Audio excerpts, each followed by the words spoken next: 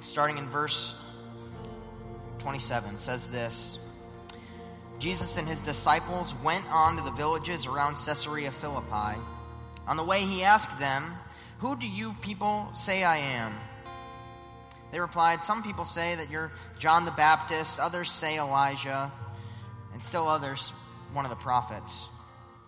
"But what about you?" he asked. "Who do you say that I am?"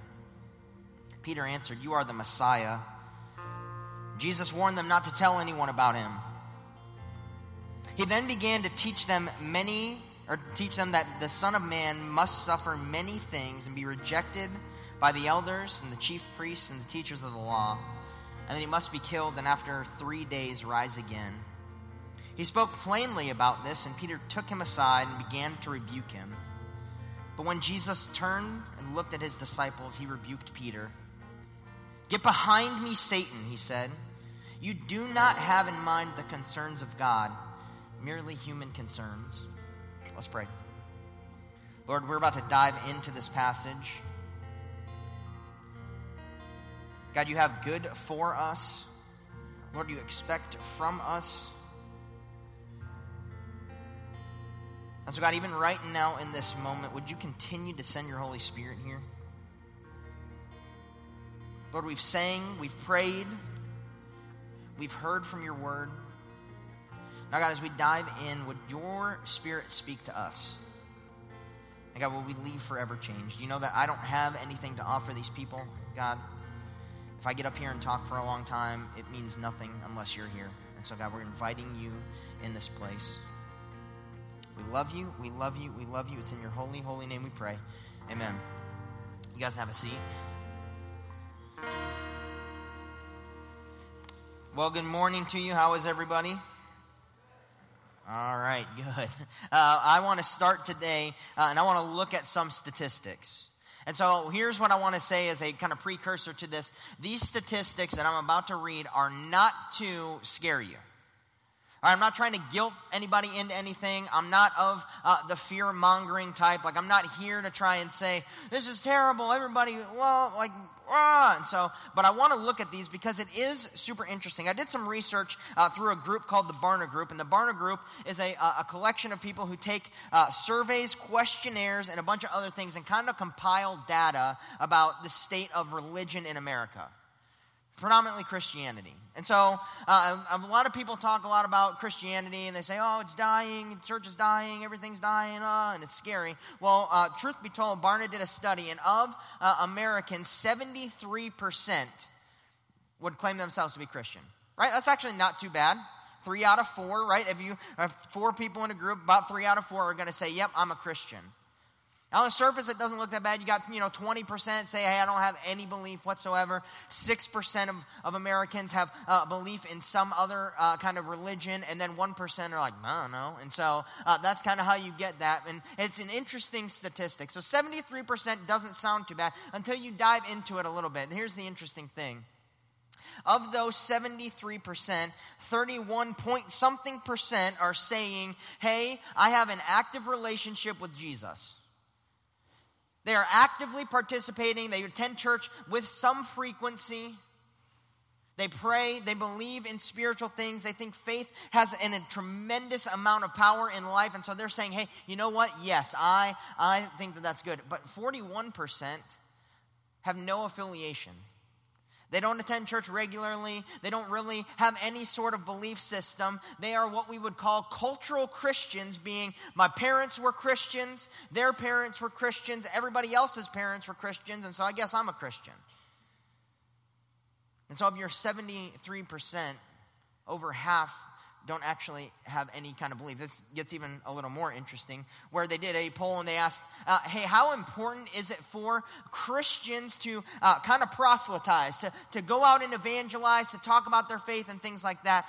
54%, that's the 35 and the 19, 54% strongly or somewhat disagreed that it is the responsibility of Christians to talk about their faith.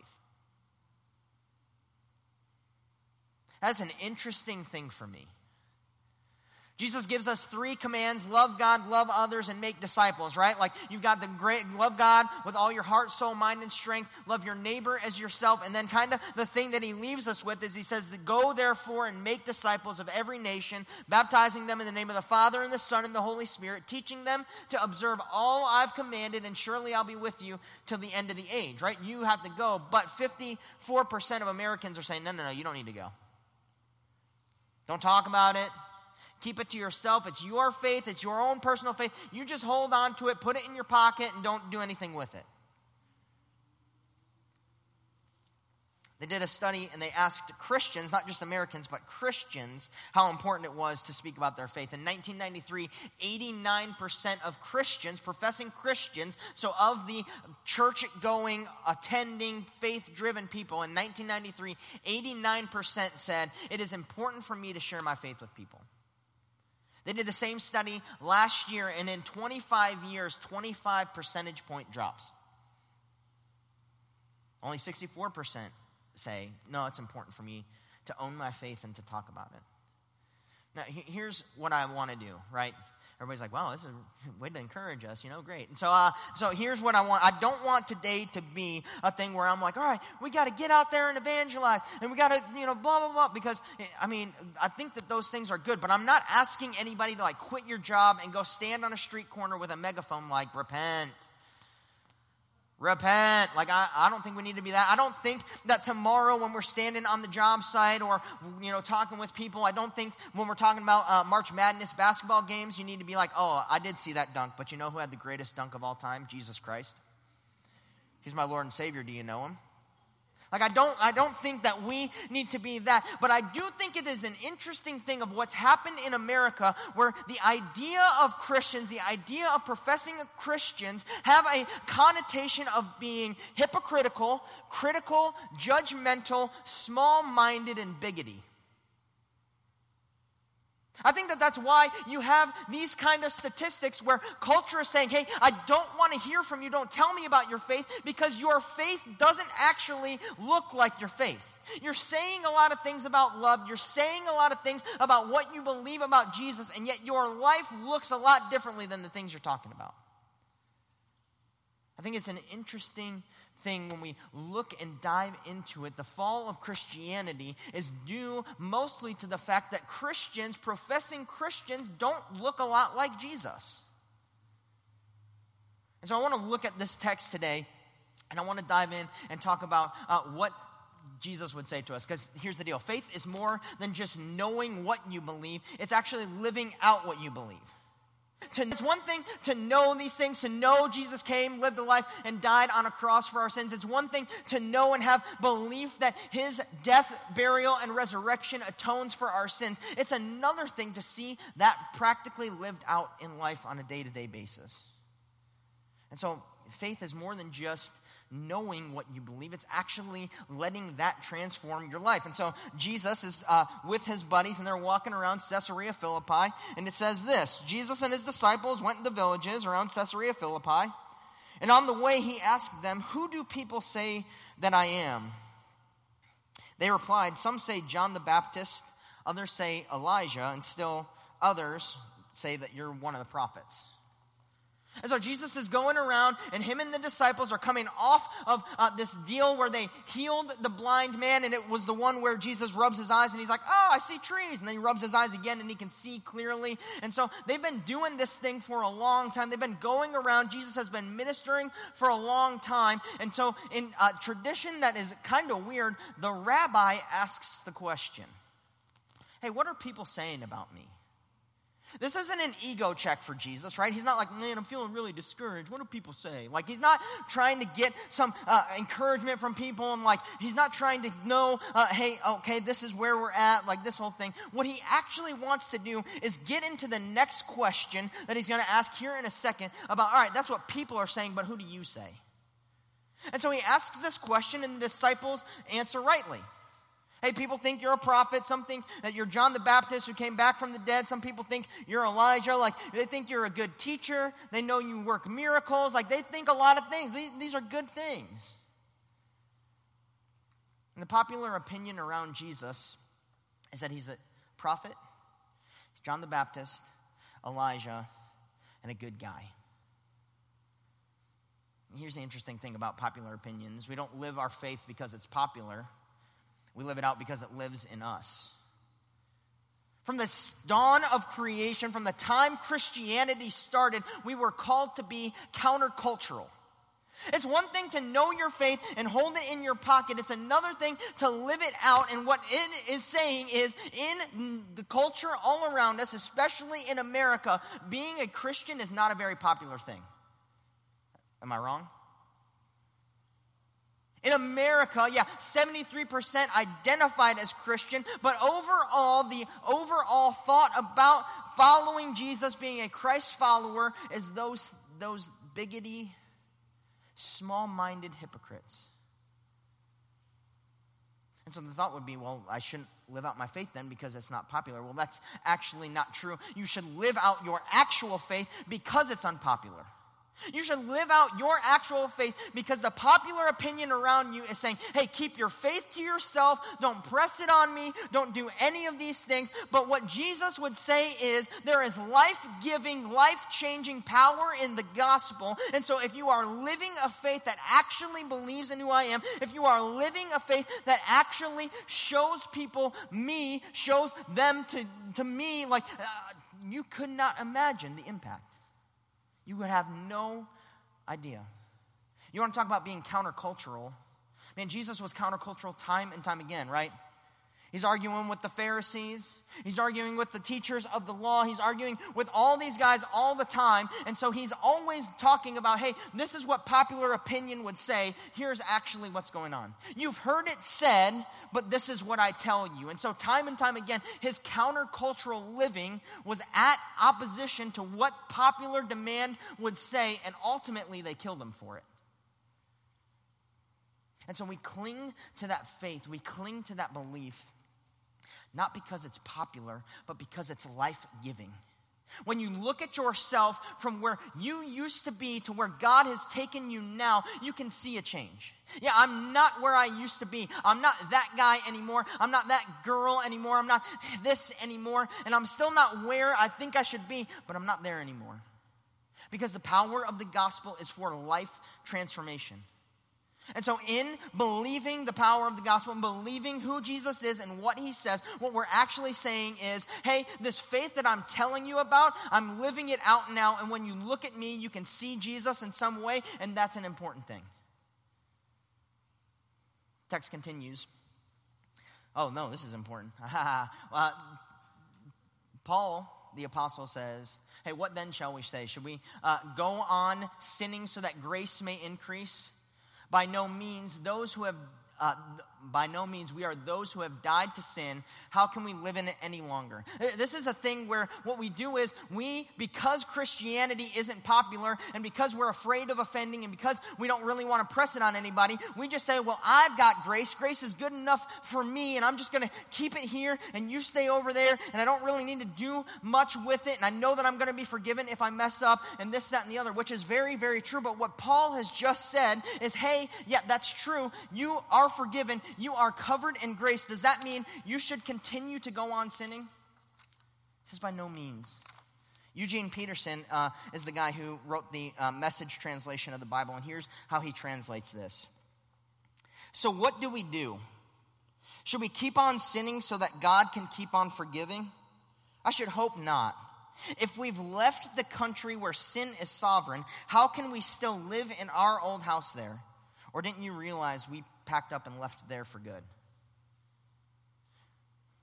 And your faith is not something where you can just say, yeah, I know it and I'm keeping it here. It needs to be something that infiltrates your life and your heart. I mean, we are living proof of the power of Christ. Verse 29. But what about you? Jesus asked. Who do you say that I am? Peter answered, you are the Messiah. And Jesus warned them not to tell anyone about him. This is an interesting section. So Jesus gets in and he says, hey, all right, so that's what popular opinion is. Now let me ask you guys a question. The 12 of you who've been impacted, the 12 of you who know that it's not popular to believe in me, the 12 of you who have seen kind of the dirty side of this thing, let me ask you, who do you say that I am? And Peter finally gets an answer right. You're the Messiah. Messiah is a word that means savior, or in their estimation, what their Messiah was a warrior king. Their idea was, hey, God is going to send us a deliverer at some point. He's going to send one for the nation of Israel, and we're going to overthrow our enemies, and we're going to take back our land, and we're going to be victorious forever. It's kind of like last week where the blind guy, the first time he looks, sees trees. Peter's got the answer right, but his thought is, yes, Jesus is the Messiah, then guess what? We're going to overthrow Rome. We're going to cut off Caesar's head. We're going to be victorious. We're going to get our land back. Israel's going to be great again. And it's sort of short-sighted. After he says this, Jesus warns them not to tell anyone. And you're like, CJ Mag, Jesus just told us not to. Well, Jesus is actually talking to his disciples here. And because the thought is, hey, all right, if they have figured out I'm the Messiah, other people might too. And what Jesus didn't come to do was to start a rebellion.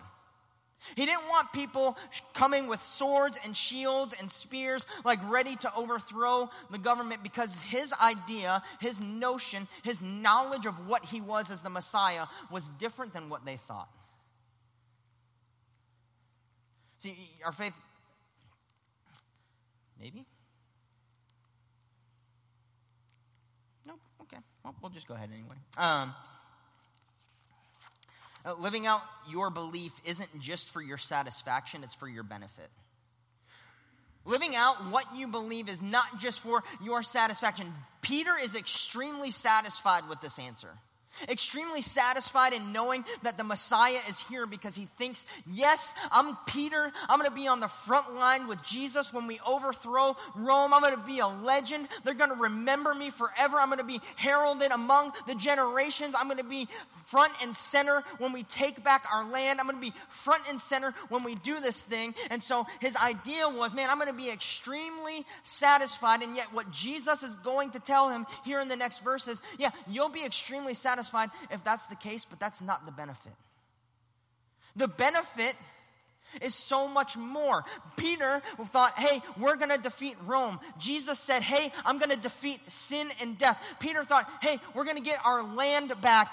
Jesus is saying, hey, I'm going to have a kingdom that has no end. Peter is saying, we're going to be victorious and heralded, and everybody's going to know the nation of Israel. Jesus is saying, hey, I'm going to overcome all of these things, and my name, my glory, and my renown will be known forever. It's sort of short-sighted. And I feel like a lot of times we get caught up in this moment where we look at our faith and we say, what's the benefit to me? I like faith because I don't have to go to hell. I like faith because I get my soul saved. I like faith because the grace covers me. I like faith because of all these things. And it points to us time and time again. And it's about what we think and we feel and we know. And yet Jesus is saying that is short-sighted. If you would just let me infiltrate and use you, if you would just let me be in you for real, you couldn't imagine the benefit. Man, do you think Peter would have stopped if he could look at the scope of everything from where they were at that moment? And if Peter could have seen churches 2,000 years later all worshiping in the same time, like we are not the only ones worshiping right now. There are churches all around the globe, all around America, all around the globe worshiping at this time too. Do you think Peter would have settled for overthrowing Rome if he could have seen the impact of what Jesus was actually going to do? By no means. And Peter would have looked at it and been like, all right, your plan is better. Well, let's go with your way, Jesus. That's a better idea. Because the grace of Christ is not just for the benefit of Israel or for their satisfaction. It's for the benefit of all mankind. We are living proof of that. And I'm glad that Israel didn't just overthrow Rome and have that, because that leaves me out in the dust because I am not an Israelite. So living out your faith isn't just for your satisfaction, it's for your benefit. Here's where the text gets a lot of fun. He then began to teach them that the Son of Man must suffer many things and be rejected by the elders, the chief priests, and the teachers of the law, and that he must be killed and after 3 days rise again. He spoke plainly about this, and Peter took him aside and began to rebuke him. When Jesus turned and looked at his disciples, he rebuked Peter. "Get behind me, Satan," he said. "You do not have in mind the concerns of God, but merely human concerns." And so they're talking, and the text says he began to teach them. To this point, they did not know that Jesus was going to have to die. So this is where finally that second wiping is made clean, and Jesus is saying, you have imagined the Messiah to be a warrior king. Let me tell you, I am that, but I'm not going to overthrow Rome. I'm going to overthrow so much more.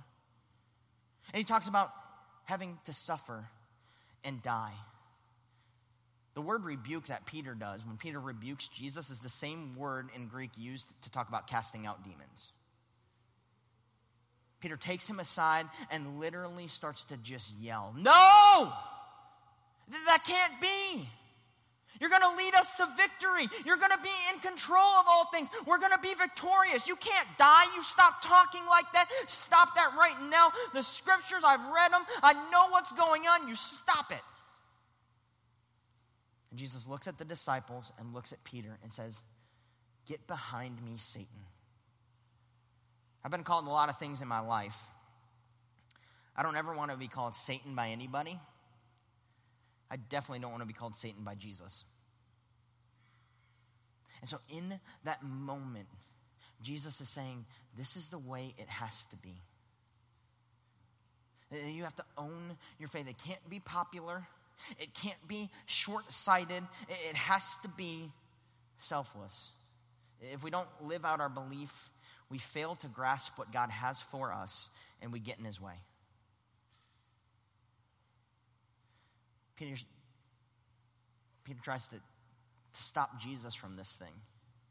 Jesus says, "Get behind me." Man, I can't tell you how many times in my life I've walked through something uncomfortable. And when it came to believing and owning my faith and being, talking about it outright and showing people what my love for Jesus was, I didn't look like it at all because I was very, very mad about what God was doing.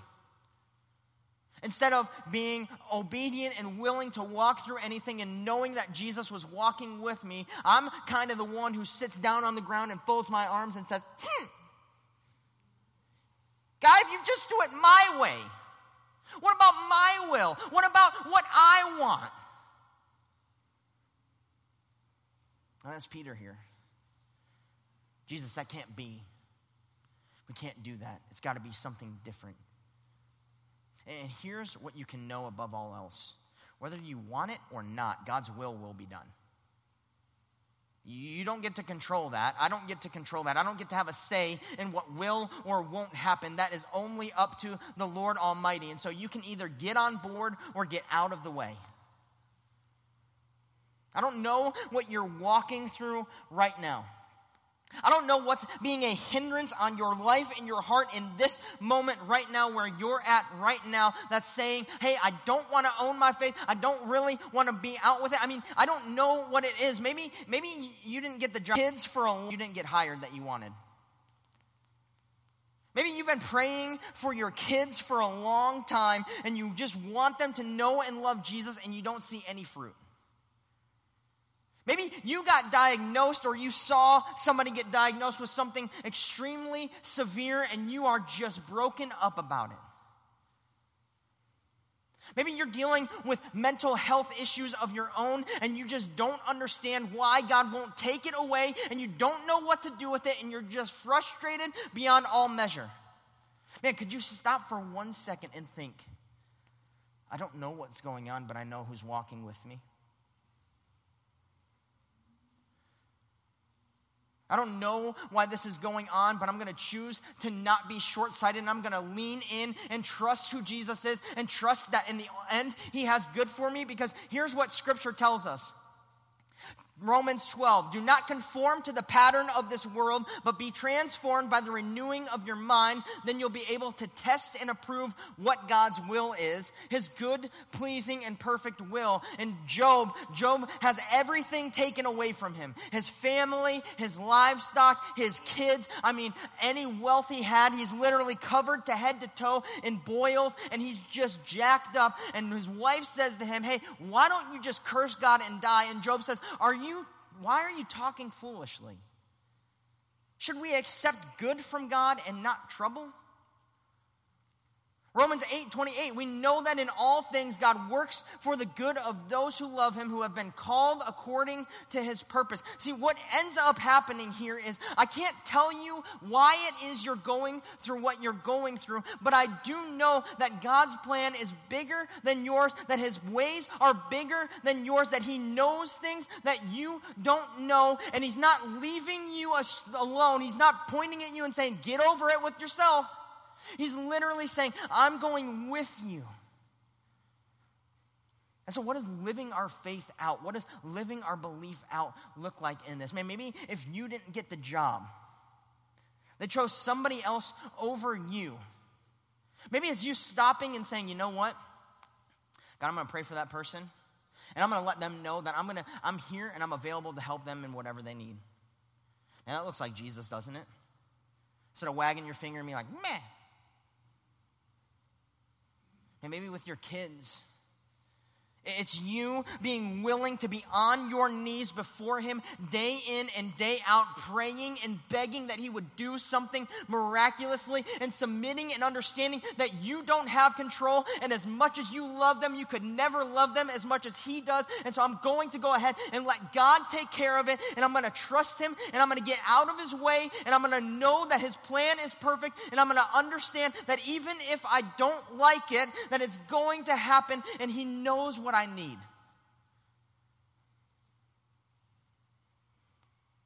Your disease? Maybe this is an opportunity for you, again, to be on your knees, on your face before God, saying, God, I'm afraid. I don't know why this is happening. I don't like it. I don't want it. But you know what? I want to trust you in it. And I know that you're with me. And I'm going to be obedient, faithful. And I'm going to love people as best I can. And I'm going to point my doctors to you. And I'm going to talk about the faith that I have. And I'm going to trust that you know more than me. Your mental health, maybe God is saying to you, hey, get help. Go talk to somebody, get medicine if need be, but know that I am with you, and I know you feel alone, and I know that you feel just burdened, and I know that you are scared, and I know that you hate that you can't control things, but I am going with you, and I'm going to walk with you, and I want you to be healed of the things that hold you down. If we start living out our faith in those ways, I think those statistics change. I think your 41% of people who go to church but aren't involved in church, I think when they start seeing people who are walking through things and trusting Jesus and still being loving, I think that number switches. I think the definition of Christians as hypocritical, critical, judgmental, small-minded, when we start walking through things and start loving people intentionally and start looking like Jesus, I think those numbers change. I don't think you have 54% of people who don't want to hear your faith story when they're watching you walk through something and they're going, how are you right now? Like, how are you doing this? And so it's a call for us as a church to not only say what we believe, but back it up. It's a call for us to not only talk the talk, but to walk the walk. Can you put your money where your mouth is when it comes to your faith? Can you say things and then back them up by how you live? And so one thing that we are going to do here, we believe firmly in the power of prayer here. Like, we pray over your prayer requests every week. We read through them. The ones that I read, I pray for after the meeting. Like, I firmly believe in the power of prayer. And so one thing I think us showing and owning our faith and walking out, one thing that we can do, we're going to try this. We've made these things. They're door hangers. That's a front side and a back side. They're out in the courtyard on a table. And this is a great way for us not only to invite people, not only to live on the Great Commission, but an opportunity for us to actually pray for people too. On the front side, it says, hey, we prayed for you. And so that just literally, we're going to pray for households, even if we don't know them. Hang the door hanger like on their door and pray for them. On the back side, it's got some information about our church. There's an email address on there that they can email if they have severe prayer requests and they haven't been reached out to. There's information about our service times, our location, things like that. It's the most unintrusive way that we want to be a loving community to our community. And so what our challenge is, we have a lot of these. We have them in stacks of 10. There's a rubber band around them. Man, we challenge our first service. We're going to challenge you as well to take a stack or two of those and go and put them around neighbors' houses in your neighborhood. Take 30 seconds. I mean, literally, you pray for a house. God, I don't know what's going on in this house. I don't know their names. I don't know what's happening, but I'm praying that your hand would be on them. Or maybe you do know. Hey, God, I know these people. I love these people. Lord, I'm praying for this. And you take just a few seconds to pray for these people, pray for your neighbors, and then you leave it on their door. Man, if nothing else, if not one person shows up or reaches out to us, that means we'll have prayed for 2,500 people, 2,500 households. And I believe firmly in the power of prayer, and because I believe that, man, I can imagine that some of these families may have never been prayed for before. We might be the first. But let's just imagine and dream for a second here that the Lord does a good work, does something big, and people see those and they go, you know, I'm going to check this Advent place out. Can you imagine this room? If even 10% of 2,500, if even 10% showed up, that's 250 new households here. That's a game changer. You're like, well, J-Mac, 10% is not going to show up. All right, 1%. 1% is still 25 households. 25 new families becoming a part of loving here, love is why we're here, embracing that, and then going on and spreading that love to the world as well.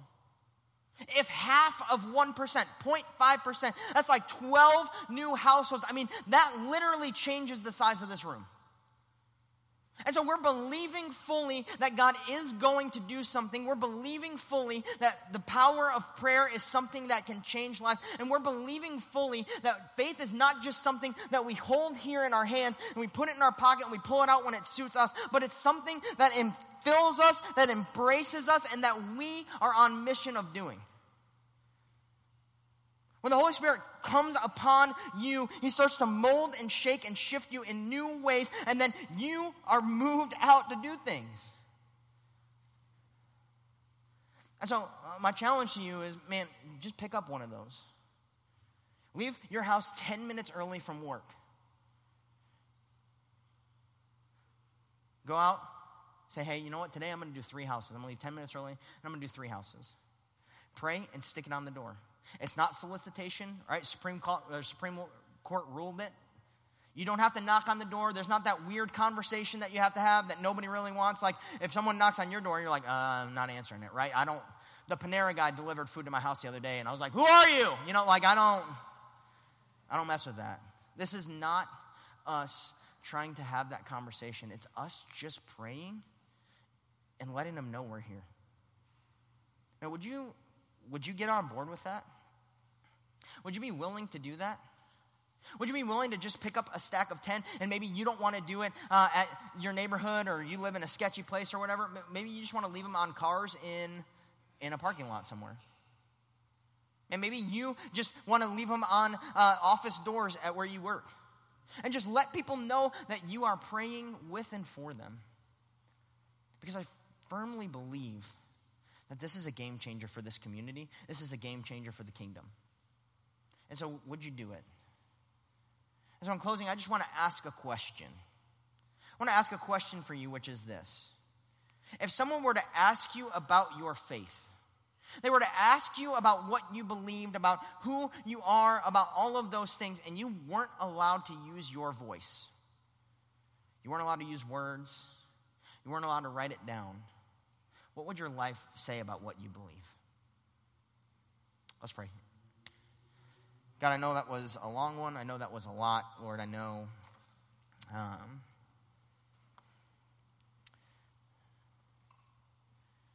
it's difficult.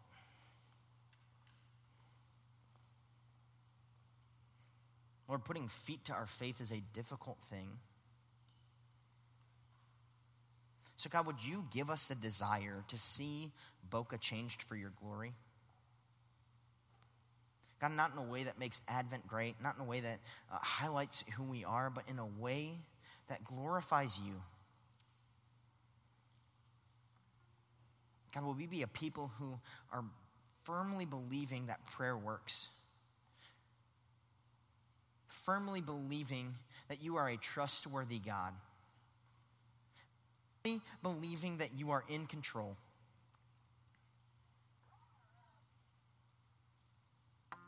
And God, would you continue to show us who you are? How mighty, majestic, holy, and perfect. And ultimately, Lord, would you continue to remind us of how much you love us? God, continue to put the cross and the death and the burial of Jesus at the forefront of our mind. And ultimately, Lord, would you help us to celebrate the resurrection day in and day out? Because it's worth knowing, it's worth celebrating, God, and it's the greatest gift we've ever gotten. We love you. It's in your holy, holy name we pray. Amen.